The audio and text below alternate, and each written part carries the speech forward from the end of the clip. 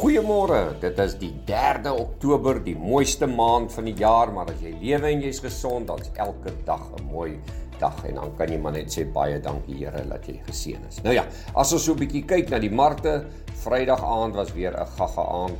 Die markte het regtig gesukkel en dit is heel eenvoudig, die markte sukkel om kop op te tel as gevolg van al die onsekerheid en negativiteit in die wêreld. Dow Jones 500 punte laer, 1,7% swakker op 28.725.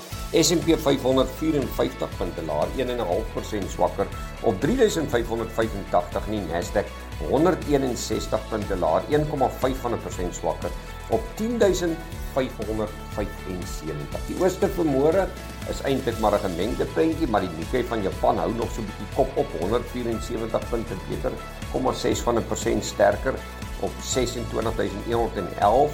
Die Hang Seng Index amper 1% laer, 166 punte laer op 17.058.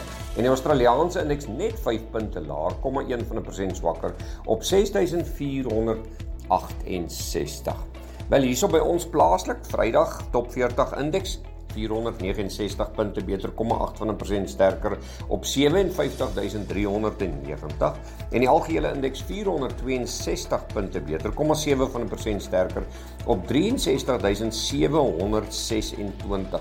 Meestal aangedryf maar deur die beter kommoditeitsaandele, hulle het so 'n bietjie beter gedoen. Vrydag het die rand op 'n bietjie so water getrap, maar vanmôre R18.02 teenoor Amerikaanse dollar, euro 17.68 en 'n Britse pond R20.05.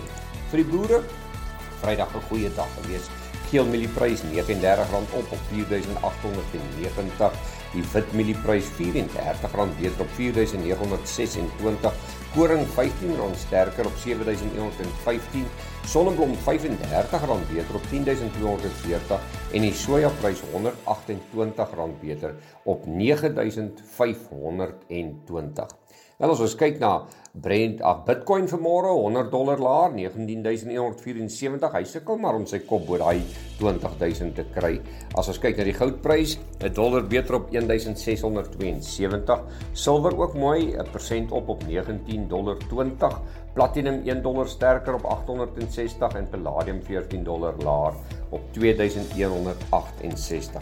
Brent olie weer $2 beter, $87.47 en almal is bekommerd of OPEC gaan volhou met hulle plan om dalk minder olie na die markte te stop. Hulle sê hulle gaan minder olie in die wêreld hê.